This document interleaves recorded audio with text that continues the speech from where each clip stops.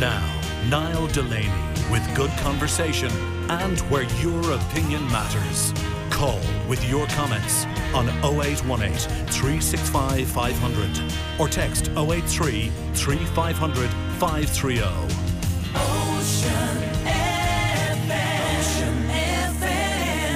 Ocean FM. The time on Ocean FM. Thanks to O'Hare's.ie, where you can now customise your perfect celebration cake online and collect it from your local bakery counter. O'Hare's, born to bake. And you're very welcome back to Northwest Today. The time now is 11 minutes after the hour of 10 o'clock. It's the second hour of the programme, and it's John Lynch in for Niall today. Now, as normal, what we do at this time on a Friday is we look back on some of the stories and some of the big talking points from the week gone by. And joining us on the Friday panel this week, we're delighted to welcome Brian McHugh, formerly of the Sligo Weekender, and Sean Wynne, who would be known as an election candidate in this region and, of course, a teacher and former vice principal at Drumshanbo Vocational School. Many big talking points from the week gone by, as always. Maybe, Brian, we'll start off with one of the big stories that in many ways seems to be changing ever so slightly, the narrative on this over the last number of days, maybe even number of weeks. And it's the attitude of the Irish people towards Ukrainian refugees and refugees coming into this country. We've got a housing crisis. We've got major issues in health at the minute. And there was a study published recently by Red Star on behalf of Virgin Media. And it definitely shows or claims that there seems to be a change in the way Irish people now are thinking a little bit more. Have we got the infrastructure? Can we take in unlimited numbers? We've got a major housing crisis here with people on housing lists, Irish people on housing lists waiting for accommodation as well. That there seems to be a little bit of shift in the whole attitude of the Irish people, and the land of the thousand welcomes may not necessarily be the land of the thousand welcomes anymore. What's your views on that? No, I suppose, I don't know, would you regard it as a change of attitude? It's not a change of attitude towards welcome Ukrainians or people from anywhere else, I suppose. But if you have a situation whereby, I don't think it's really a matter of a change in attitudes of people welcome Ukrainians. I would hope that we are still the land of 1,000 welcomes. But if you have a situation whereby in a small area overnight or within a few days, you hear that the population of the village or the parish or whatever is going maybe doubling in size without any word of how these people are going to be catered for, or is there going to be medical facilities for them? Is there going to be public transport sport for them? How are they going to get around and all that? You can see where people would be concerned or worried, is it going to work?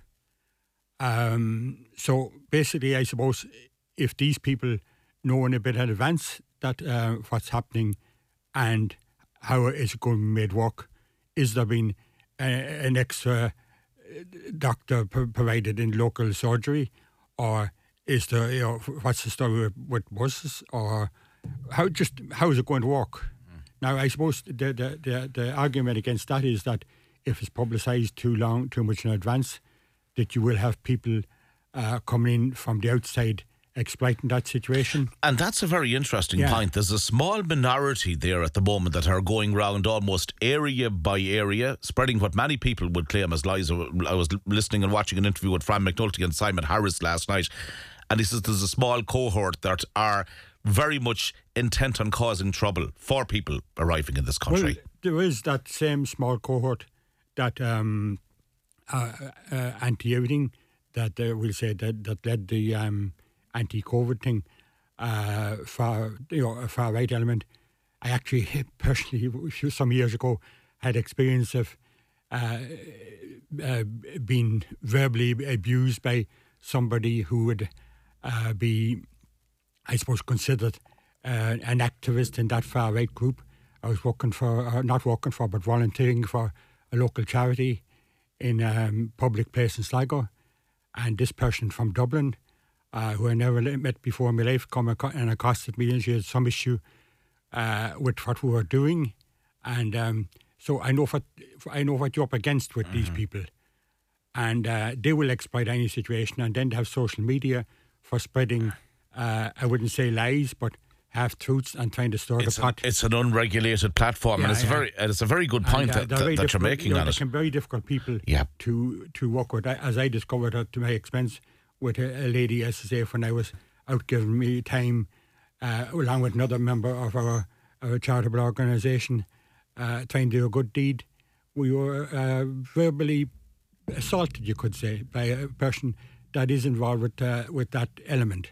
All right, okay. Well, you've had personal experience on it. Sean, there's no doubt about it. It's very much a hot topic at the minute. The infrastructure, the demand for housing. And again, unfortunately, there is, I suppose, a cohort of people out there that are hell-bent on making life difficult for anybody that arrives here. We're seeing with some of the rallies that are taking place. Well, John, first of all, the amount of Ukrainians that would have been taken into Ireland would be equivalent to what France, with a population of 40 million, and the vast area of France as a group. So, it was, unfortunately, women and children, and because of the situation that was arising in the Ukraine, that there was sympathy and support for that. And it was supposed to be a short war. So I think a lot of people felt that this would be quite, to be over one way or another quite quickly. But this could be another Syrian situation where it may go on for years. And I think, as Brian outlined all the issues, is that there's a frustration. And putting it down to the far right, you could spend the entire day having a discussion on it, because as a former member of Fine Gael, not that time behalf, there were the blue shirts, and there was a section within Fine Gael that would have been to this day known as blue shirts. So you might get some radio comment, and that's someone that I might have sent out notices when I was constituency secretary that might want to comment on that. But so far right is an easy label that you can put on people. I'm not saying that. I think it's more extreme position and extremist as more than using right wing, left wing, middle of the road. Could I put the point to you as well, Sean, that an awful lot of this now is where initially there was a lot of appetite there to accommodate these people, help these people that were fleeing the war. Now it's dragged on, as you've mentioned here. It's not a short war by any means. We're looking at a situation where it's impacting the local tourism sector. There's very little accommodation available for tourism. As a result of that, there's a knock-on effect on visitor facilities, on pubs, on restaurants. We're hearing regularly as well, even as late as this morning, that there are many accommodation providers for Ukrainian refugees that are owed six-figure sums when it comes to outstanding money. The communication around the issue has been a problem from day one. So there's a lot of contributing factors here that has shifted the narrative. Yeah, well, you see, first of all, it is a war situation. The families are coming to Ireland from the Ukraine are coming from a war. But on the flip side of that coin is another cohort of economic migrants who are leaving their countries for whatever reason,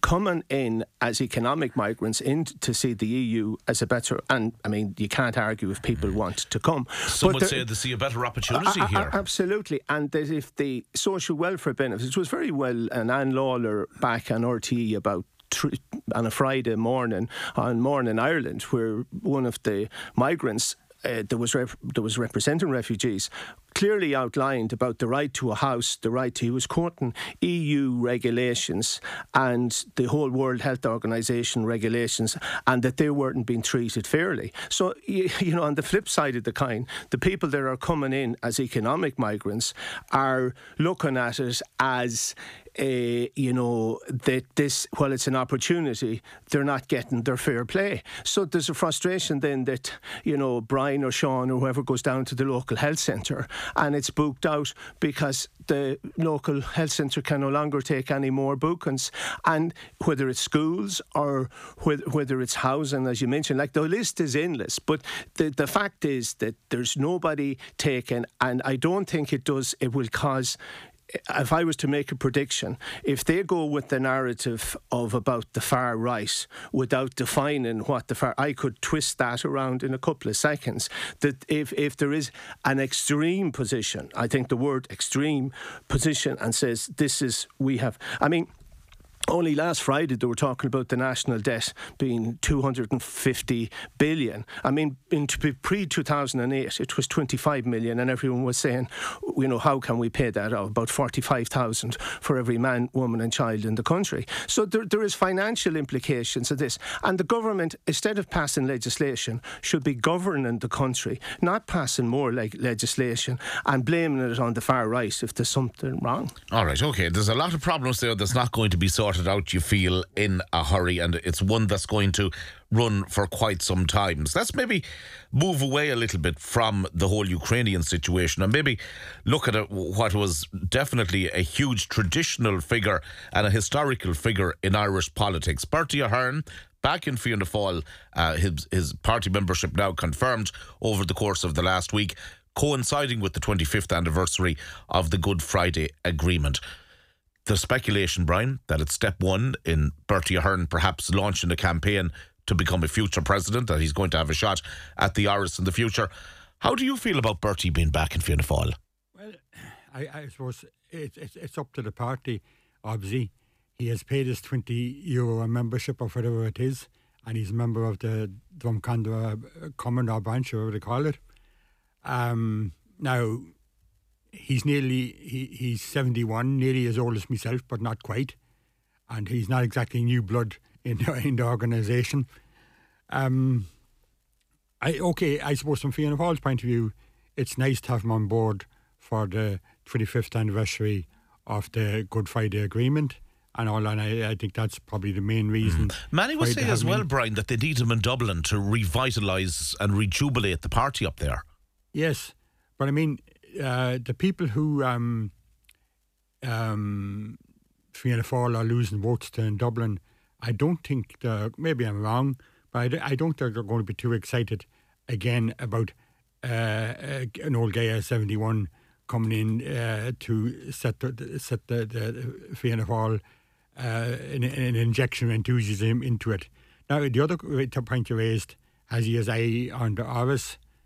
I don't think so. I would be very surprised, because he's a good character and he has a lot of charisma around him, but there is the history of the Mahon Tribunal, which he didn't come well out of by any means.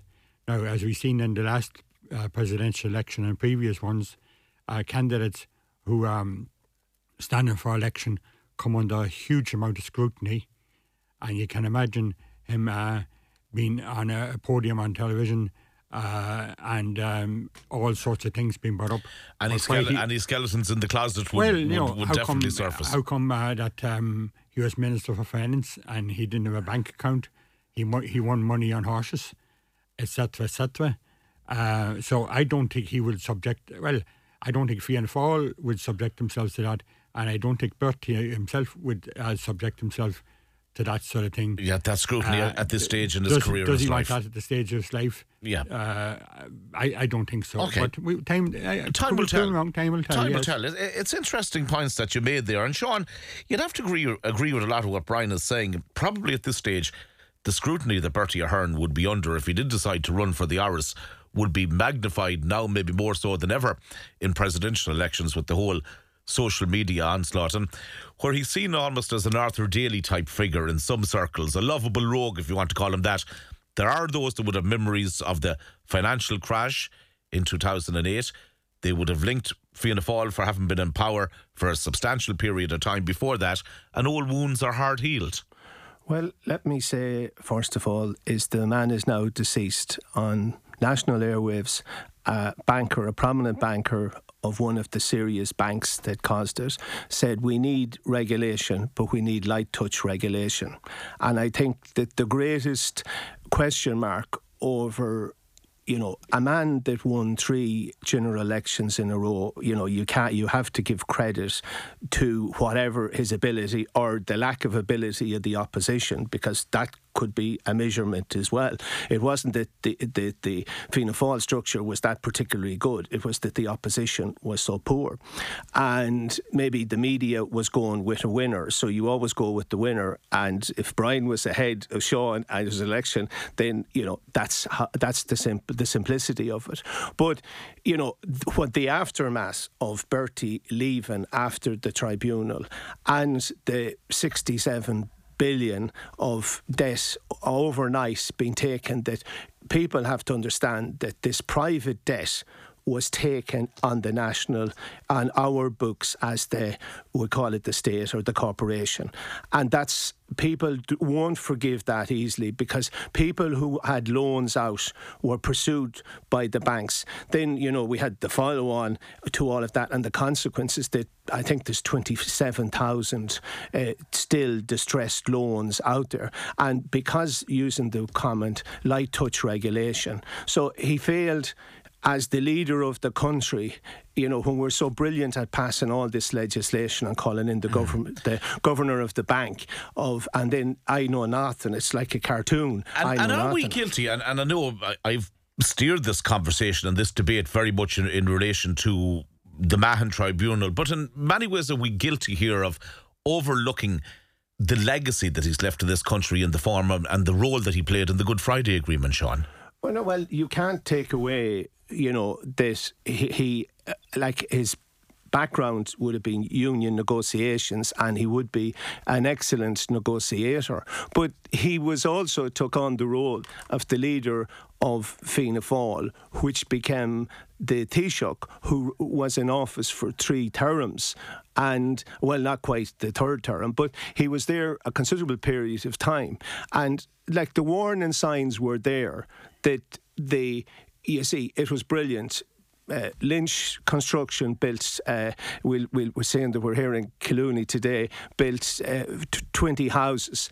And the idea was sell it off at 300,000, 100,000 towards the development cost, 100,000 virtually for the government in all sorts of taxes and all of that, and then 100 for the developer. And you were all the Brians and Sean's was to buy all these houses at 300, even though their wages couldn't justify it. And that was the flawed economic policy. The point I'm trying to make is maybe the good that he did through the Good Friday Agreement, should that be taken into consideration? Well, certainly in the interest of fairness to anybody, I mean, it would be wrong to take away that he did make a contribution at the particular time, but they saved thousands of lives, you could argue. Yeah, but it was already drifting in that direction. There was, Lord Birkenhead in the House of Lords made the comment that one organisation that was causing a little bit of trouble got over $1 billion, and that never was reported on the Irish Airways. All right. Okay, but just to pick up on that point with yourself, Brian, as well, the role of Bertie Ahern, Tony Blair, Bill Clinton, people like that in bringing the Good Friday Agreement to where it got to, the lives that it undoubtedly saved, are we giving them perhaps too much credit, or were the other central figures that maybe there that history isn't reporting enough of what they did? Well, I suppose it started with the Hume Adams talks, and it grew out of that, and it was something that John Hume took an awful lot of stick for his negotiations with Gerry Adams at the time. But the two of them did kickstart that, and it evolved and went on, and eventually, I say, we got the Good Friday Agreement out of it. And Bertie, as Sean has said, was, when he was Minister for Labour and he was involved with trade unions and everything like that, he was a good negotiator and good at trying to find the middle ground. And I remember, right in the middle, when the talks were coming near a conclusion, his mother passed away, and he went off to the funeral and came back to Belfast the same day, and was able to concentrate his mind on helping to get it over the line. And we cannot forget that.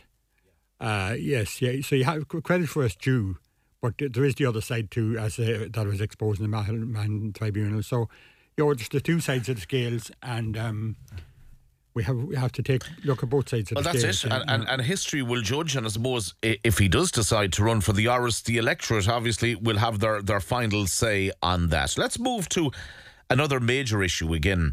which has been discussed at Cabinet over the last couple of days, and that's the cost of living supports for individuals, for families, for businesses as well. And Sean, we've had calls on this station on a continuous basis now for the VAT rate to be reduced for the hospitality sector and the tourism sector. Now, hotels were very much linked into that, and the price gouging that went on when we came out of the COVID restrictions, particularly in Dublin. If there was a big event on, like a Garrett Brooks concert or whatever, you could pay a small fortune. You could have bought a house for what you'd have been paying for a hotel room at the time. That seemed to anger Paschal Donoghue. And as a result of that, it seems everybody now in the hospitality and the tourism sector are paying the price here. All the indicators are that the rate is going to go back up to 13.5%. How damaging is that going to be, do you feel, for many small businesses in tourism over the next number of months? Could 1 in 5 go, as Anthony Gray said here yesterday on the programme? Well, you see, first of all, is that it's Dublin you're talking about in relation to it, and the pricing up there is serious. So when you go west and you go beyond Maynooth, then it's a whole different world. And you see, the people making them decisions live in sort of an ivory tower, and they think it's only a matter of pressing a button and it moves from the present rate up to 13 or 13.5%. So this is another sign of a disconnect between politicians like Paschal Donoghue and the vast majority of people outside of Dublin, you're saying? Well, it points that that's the reality of it, that they're under, they're just plugging holes. If you equate it to a bucket and drilling holes, they just drill another hole and there's more water leaking out of the system, and someone says, no, we should plug that one up again. I think there's too much water getting out. But overall, the cost of running, if you just take, just like the tourism sector, the health sector is to throw more money. But I would say in Scotland, with 500,000 more people, someone should know, in the NHS in Scotland, for 500,000 extra people, they run their health service for half the HSE, and all the opposition is talking about more money. We throw more money at equally, and just taking, because I just seen an article on it there, where there's about 800 doctors joining signing on, getting a licence number from the Medical Council, but there's 1,700 coming into the country to support that. Now, surely a country should be planning ahead with the number of doctors that they require in their own medical service. But, it's just the same with, it's more difficult to quantify the tourism sector. Mm-hmm. It's only at the end of the year when the VAT returns and all, and it actually has slipped that there's jobs that, John is running his little restaurant and he has a reasonable thing. The part-time jobs, all those are gone. Because they've 3 or 4 months of the year, really, from June to September. And the domino effect kicks on from there. Brian, can I bring you in on that? We've spoken to Sean in good detail there about the whole supports for businesses. Let's look at the supports maybe for families and for individuals at the minute. And time again this week, we've heard the argument from opposition politics that those most vulnerable, those on a fixed wage, those who are on social income or social welfare, that social welfare isn't been indexed closely enough to the rise in inflation, and the most vulnerable are suffering here time and time again, and they need supports. In fact, even the Green Party is saying that any supports now has to prioritise those most in need. Yes, I'm sorry. And I suppose it's one of the few things, probably the only thing that I might agree with the Green Party on, is that supports should in some way be targeted at people who need it. I mean, given €200 off an electricity bill or whatever it is to the most vulnerable in the country who are struggling, choosing between eat a full meal or put oil in their tank, on one hand, to giving the same amount to the richest person in the country, whoever that may be. Now, Ryan Tubridy comes into mind because he's been in news recently earning something like up to 500,000, I think 440,000 from RTE. I'm not personally against Ryan Tubridy. Okay, I don't like him as an interviewer, but anyway, that's getting away from the point. 200 or 300 to him means nothing, but money to the other people, I say, who are choosing between food and kerosene in the fuel tank, makes a huge difference.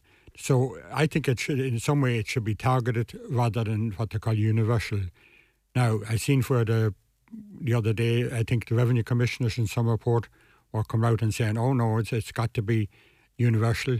But they're probably looking at it from their own point of view, because they're going to have to be involved in some way choosing who gets it and who doesn't and how it's going to work.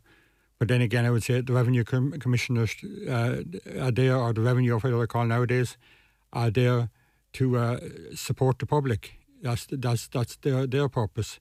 So I don't think their attitude or consideration should be taken into it. You know, their job is to make it. Their job is to make it work. Would you have sympathy as well, Brian, for say the hospitality workers and those who own small restaurants, and the way input costs have gone up? Now they're looking at an increase in the VAT rate. Couldn't it come at a worse time, really?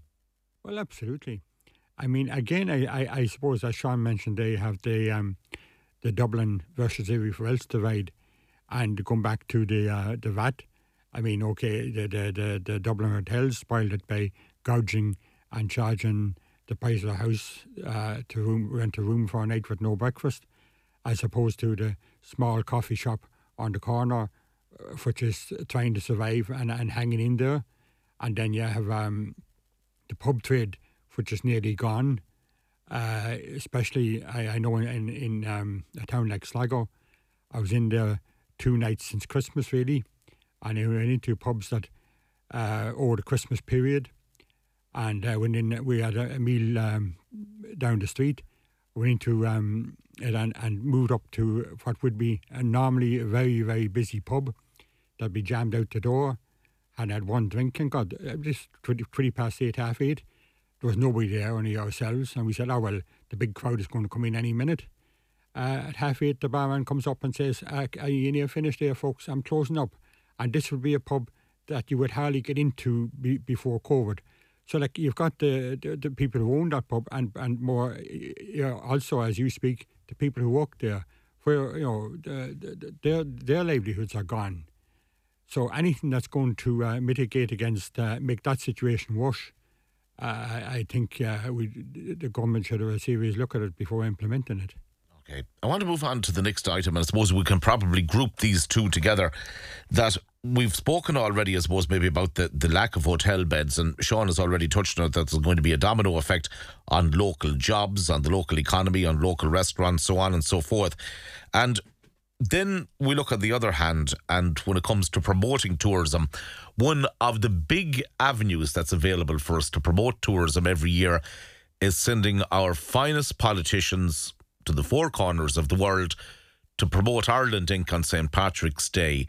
How do you feel about that, Sean, when you see every politician heading off now to places like the US, South America, Asia, wherever, that all the politicians are going out there promoting Ireland?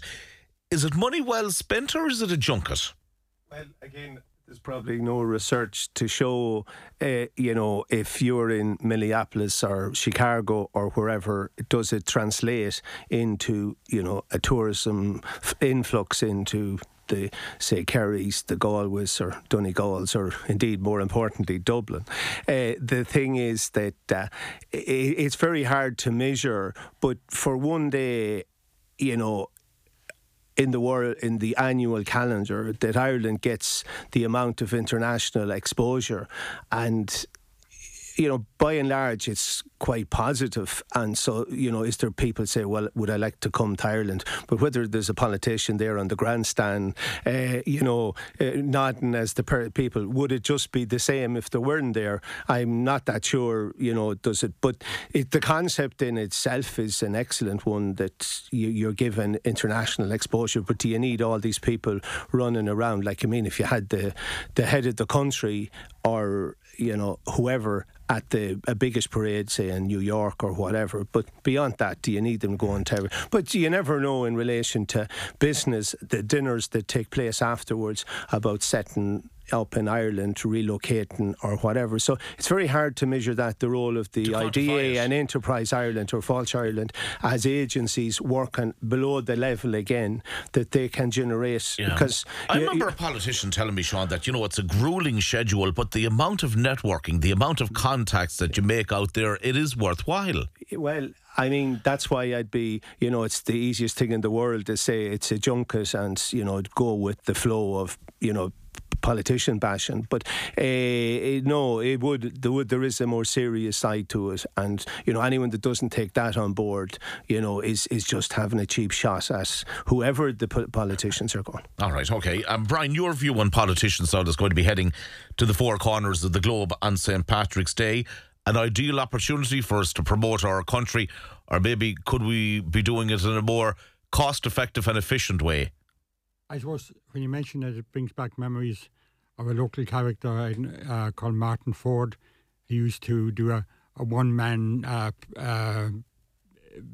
exhibition in the St. Patrick's Day Parade, carrying placards opposing politicians going abroad, and God rest Martin, he's no longer with us, over last year or the year before. But anyway, that's getting away. I suppose Ireland is in a privileged position in having one day in the year that is recognised right around the globe as an Irish Day. And there's lots of countries, I probably no other country as small as Ireland anyhow that can make such a big impact on a particular day. Now, in theory, it probably sounds a good idea to send for that reason, to send our politicians to around the world to exploit that or utilise it or whatever is the word. But is it working? Now, that's very hard to quantify, but I would ask the question, is it working?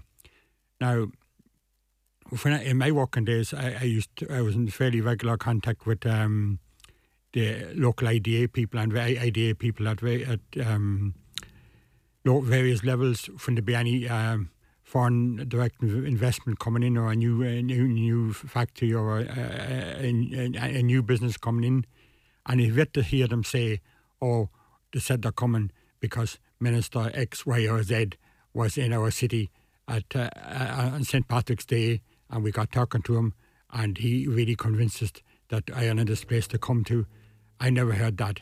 Or I never heard that from any of the people, the owners of the businesses that was coming in.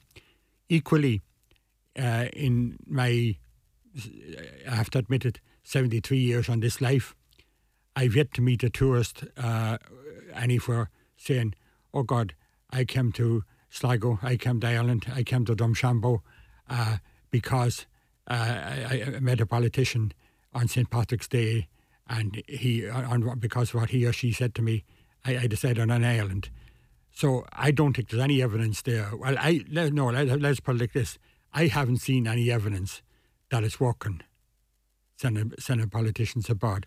And you have, as I say, I don't know why, but this year they picked Eamon Ryan to go to, I made a note right there, China, Singapore and Shanghai. Now, I ask you, will Eamon Ryan's visit to those places result in one extra business, one extra job, one extra tourist coming to the northwest, Sligo, Drumshanbo, Hamilton, Donegal? No. Yeah.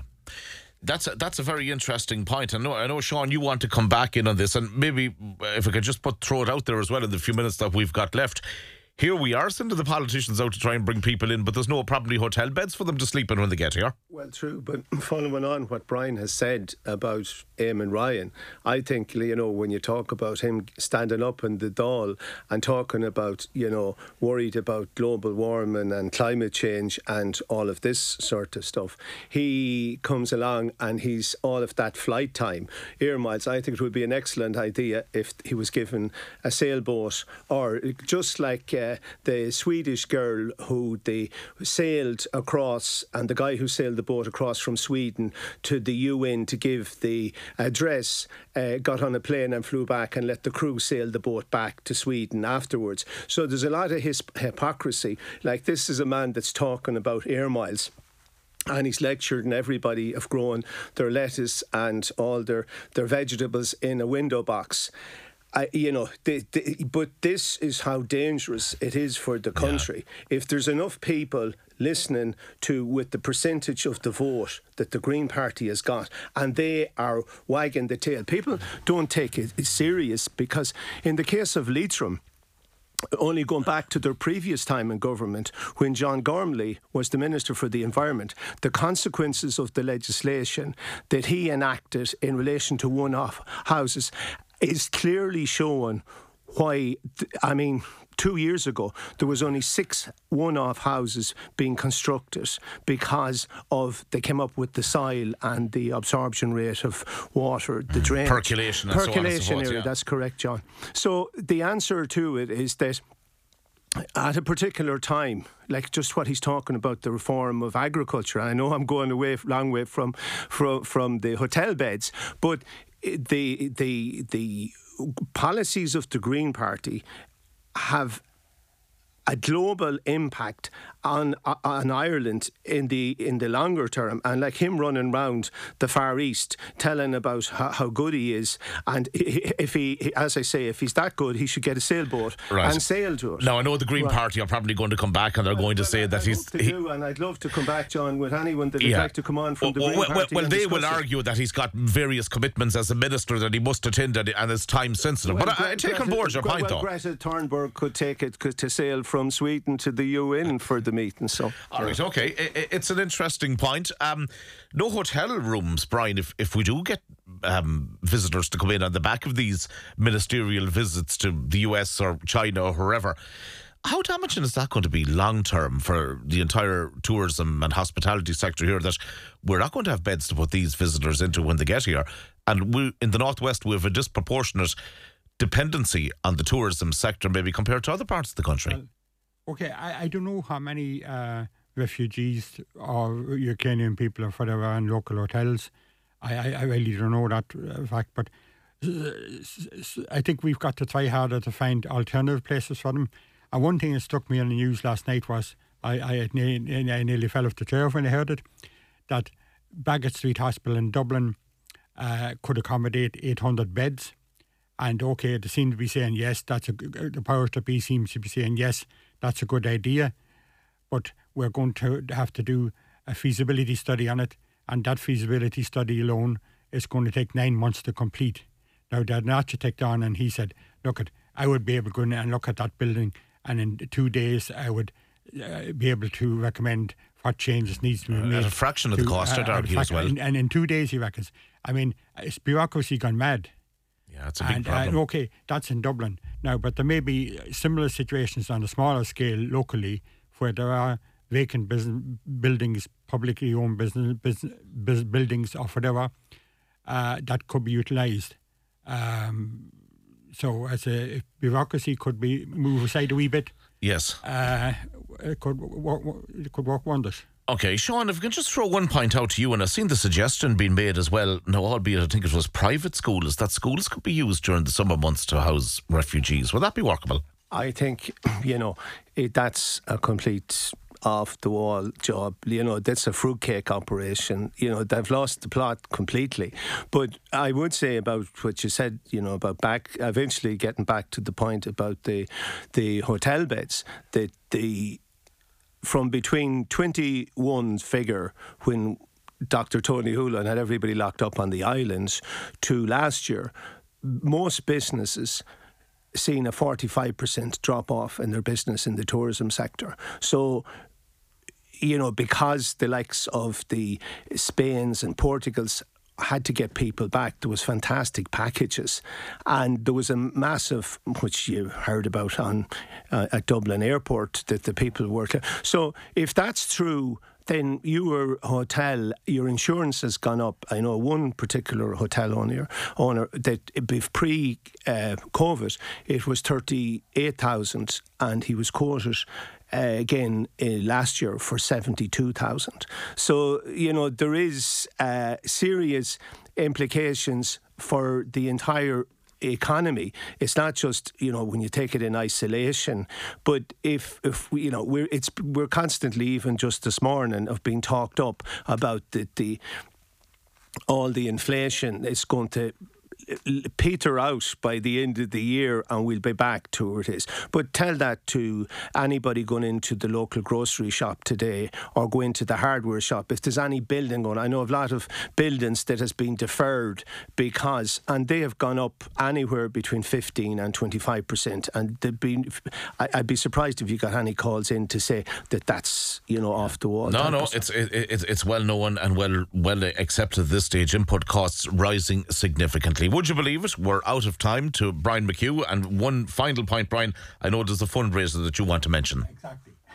I was afraid we were going to forget it. Yeah. I'm just very briefly, I'm involved with the Sligo branch of the Irish Kidney Association. It's a cause close to my heart.